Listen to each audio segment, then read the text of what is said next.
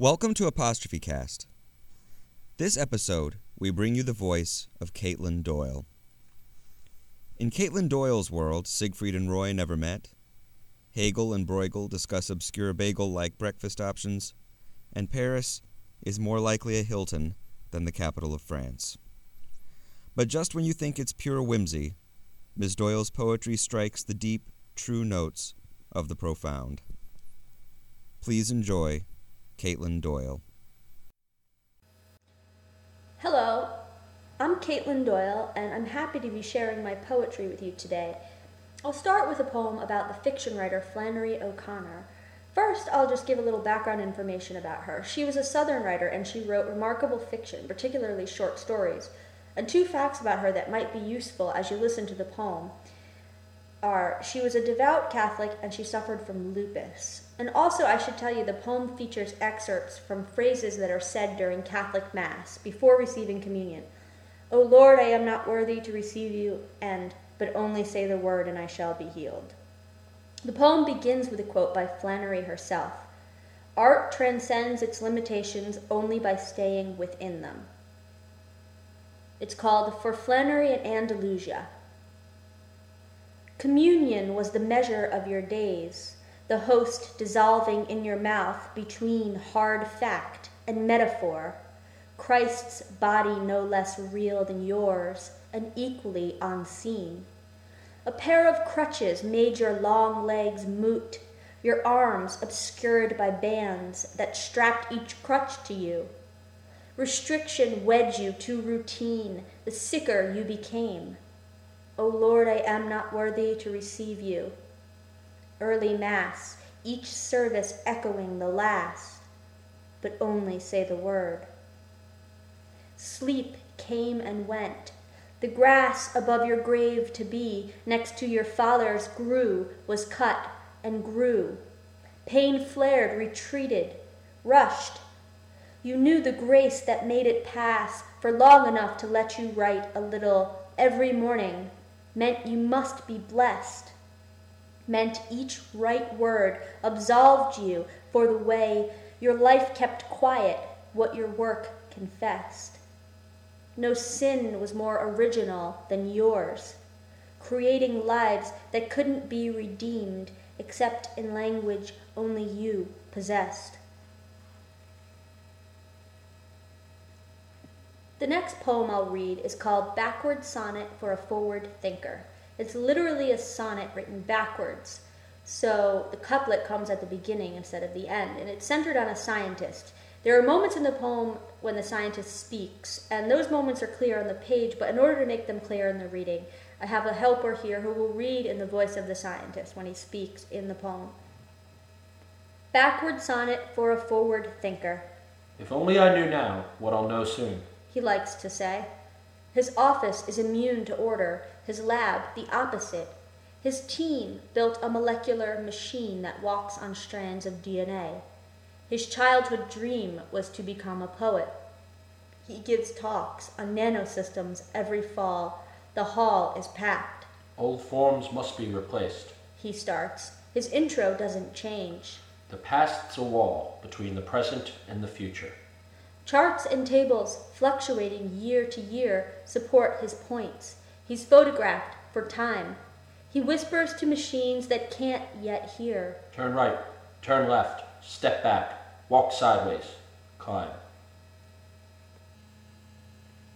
The next poem I'll read is called Carnival, and I wrote this thinking about combining darkness and thematic complication with the extreme nursery rhyme-esque sonic simplicity. It's called Carnival. "Pretty eyes," he said to you. "Let's get tickets. Let's get two. Let's get on the tilt-a-whirl, then watch the house of mirrors swirl." "Pretty lips," he said to me. "Let's get tickets. Let's get three. Let's get on the zipper wheel, then watch the house of mirrors reel." Pretty here and pretty there, aren't we such a pretty pair? Pick a pretty, make a pass. Just be careful of the glass. Pretty that and pretty this. Come in closer for a kiss. Now we're double, now we're half. and watch the house of mirrors laugh. The next poem I'll read is a series. It's called the Breakfast in Heidelberg series, and it has 5 parts. 1. Breakfast in Heidelberg. Said Bruegel to Hegel, I brought you a flagel. Said Hegel to Bruegel, what is a flagel?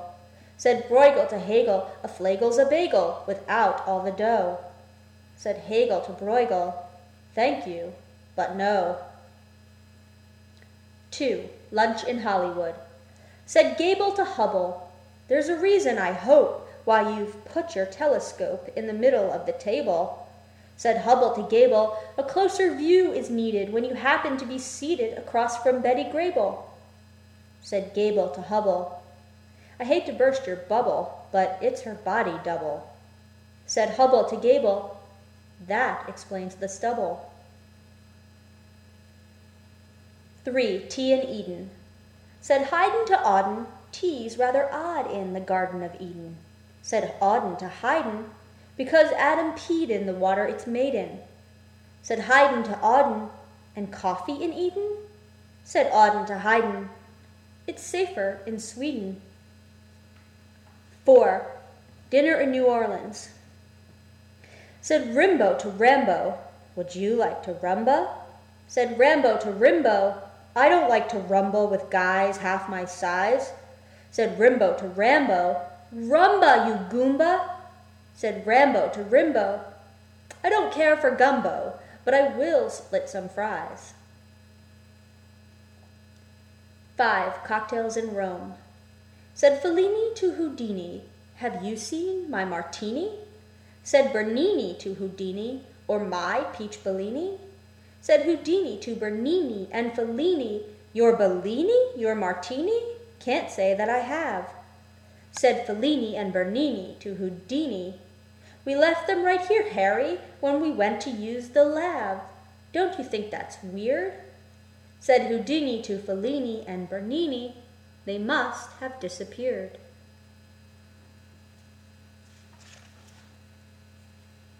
The next poem I'll read is called If Siegfried and Roy Had Never Met. And it's a poem about the Vegas entertainers, Siegfried and Roy. For those of you who don't know them, their act is famous for combining magic with nature. So they often use animals like tigers and elephants in their show. And one detail is useful to know while you're listening is that Roy, in 2003, was attacked by a tiger on stage during one of their performances. I wrote this poem thinking about what their lives might have been like had they never met, and then using their lives as a way to explore that more general question in all of our lives, the what if we hadn't met this person, or gone to this place, or made this decision. So it's called If Siegfried and Roy Had Never Met. No flaming ring, no disappearing elephant. Siegfried behind a circus booth in Munich, half an apple on his palm. He holds it out to show the children it's real. See the seeds? Roy at the Bremen Zoo, locking eyes with the tigers, making sounds that straighten their ears. They tilt their heads, their tails craze with flicking. And Siegfried, a silk scarf in his other hand. He whips it through the air until it blurs into a wheel. The apple will be whole again on the count of 3. 1, 2, but an ice cream bell, the children running away, and Roy reaching through the bars. No theater rigged with mirrors, no double-chambered boxes. It's only in Siegfried's dream a trap door opens on him like a mouth. Only in Roy's dream a mouth closes on him like a trap door. The tiger's teeth sink into nothing, obscured by smoke. The applause is never ending. The next poem I'll share is called The Doll Museum. It's a sonnet, and I wrote this after visiting a museum with dolls on display from different periods in history. So, for example, the stone dolls Egyptian children played with. And I started thinking about how these dolls compare to the dolls that contemporary kids played with. and the different lessons dolls throughout history have taught kids. It's called the Doll Museum. The stone dolls, excavated from a tomb, are eyeless, armless, heavy for a child to hold, not like the dolls that line the room my sister and I shared. Their bodies light and bendable, their eyelids mobile, hair so real it tangled with our own at night. But what we learned from them was only life. We never pressed our cheeks to death like girls who played with stone dolls did. The doctor's knife could not have caught my sister more off guard or left me less alone. I had my dolls. Though soon they lay on tables in the yard with price tags. Even then they looked alive, survivors with no sickness to survive.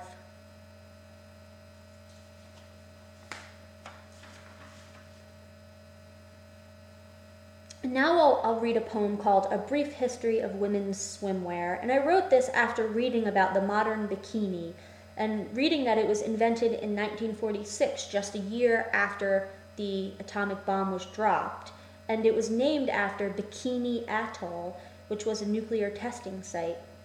So with that fact in mind, I decided to write a poem exploring women's swimwear, how it's changed over time. It's called A Brief History of Women's Swimwear.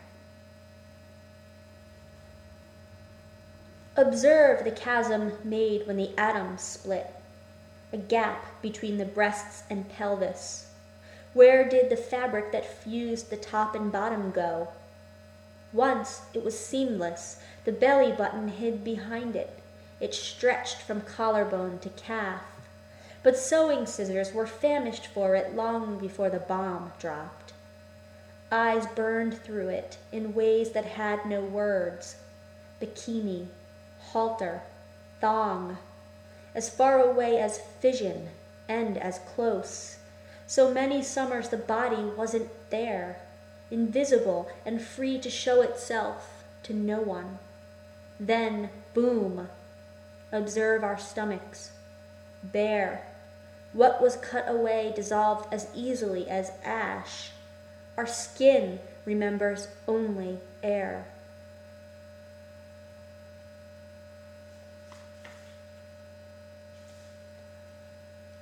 Now I'll read a poem called 13. I wrote this poem addressing a girl who has just turned 13. The poem reflects on the meaning of the number 13 in history, myth, superstition, and the Bible, and also its meaning in the life of the girl that the poem addresses. It has a quote from the Bible in it. 12 years they served Chedorlaomer, and the 13th they rebelled. So, it's called 13. There are as many years in you as witches in a coven, devil's dozen, number of steps to the noose, no use to rub a rabbit's foot or knock on wood. You've had one too many birthdays than you should. 12 years they served Chedorlaomer, and the 13th they rebelled. So you learned to read from the book your father held before the fire, but the 13th psalm proved him a liar, and in your heart you said, the multiplication tables must go higher. And then you began to bleed. Old dress filling with new need. There were 12 branches in your father's book, 12 kinds of precious stone. There were 12 loaves and 12 bright springs. But now there's a month no calendar brings, and now there's an hour no church bell rings. There were 12 gates and 12 golden cups and 12 fruits in the tree, 12 white pillars and 12 tall suns. But now there's a gate where no boy swings. There are as many years in you as petals on a black-eyed Sue, seats at the Last Supper, spades in a deck. No sense to hang a cross around your neck or throw salt over your shoulder. Your mother stiffens when you hold her. Your mother pulls away, and you remain on the steps of the school. She won't come again before the fall begins to turn. It may be too late then for all but snow and nests below the leaves and trees whose shaking is uncontrollable. Give me back the child consolable. Taking your hand may squeeze too hard, taking you home may not say a word, but always audible. Give me back the child consolable. Always heard, your mother invisible, as you turn and climb the steps, or learn that an eclipse is the moon across the sun, or discover that your age is divisible by none, or put your clothing on before the mirror. Never nearer as you turn, or discern a face ever clearer. What is happening? An opening? A breach? A loop of rope? A door? One step more. The hands can't catch. The hands can't reach. The clock is wound, but you're beyond.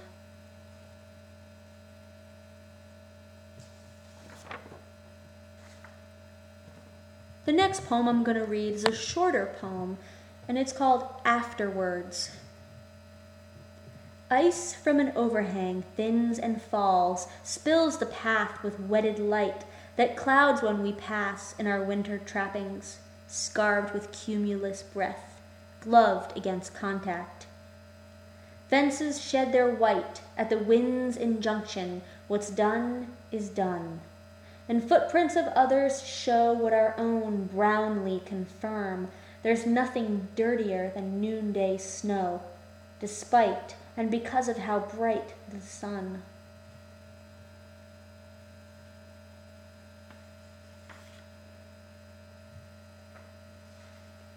The next poem I'm going to read is called First Apartment.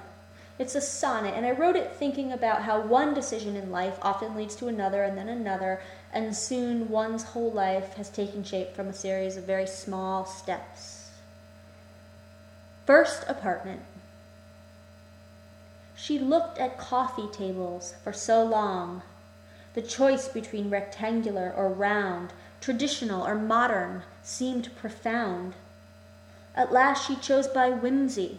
It was wrong and gave the living room a dated air. She had to get a regent chair to go with it, a Queen Anne couch and curio, a mirror framed in beveled bone, a pair of pewter lamps, and curtains trimmed with lace. In time, her eyes adjusted to each thing, so what she saw was what her taste became. Her clothes, her friends, began to match the place. She checked the mirror often, polishing the frame until it shone around her face. The last poem I'll read is called Paris. It's about Paris Hilton, and I wrote it thinking about how the meaning of the word Paris has changed so much in American culture. At one time, you would say Paris and people would think of the city, and now people, especially young people, think automatically of Paris Hilton often. The poem begins with a quote from Paris. "I don't want to be known as the granddaughter of the Hiltons. I want to be known as Paris." Once you were a city. The young, hearing your name, conjured cafes, the Venus de Milo, love along the banks. Now Paris is your face. What altered so the Eiffel is your long-limbed height, the Seine your rivering hair? Where did the Louvre go, leaving you in its place? Not that you're not art, the angle of your head, your forward hips. You pose in the lobby of the Texas Hilton, hot pink miniskirt with luggage to match. We can hardly help ourselves, eye to belly button with your blank canvas midriff on the magazine shelf. But who pulled your skin so taut? Who spread your easel legs in that stance no signature tells? Unless you made your shape yourself, unless your shape was always there, implied in curving staircases and long-stemmed champagne glasses, your father's fantasy, a bellboy dreaming his own hotel. If you saw him now, you wouldn't see him any more than armless Venus, if she met her creator, could embrace him. The bellboy carries your bags for you, watching through the elevator door as you step from view. Thank you for listening. Please join us next episode for Scott McClanahan.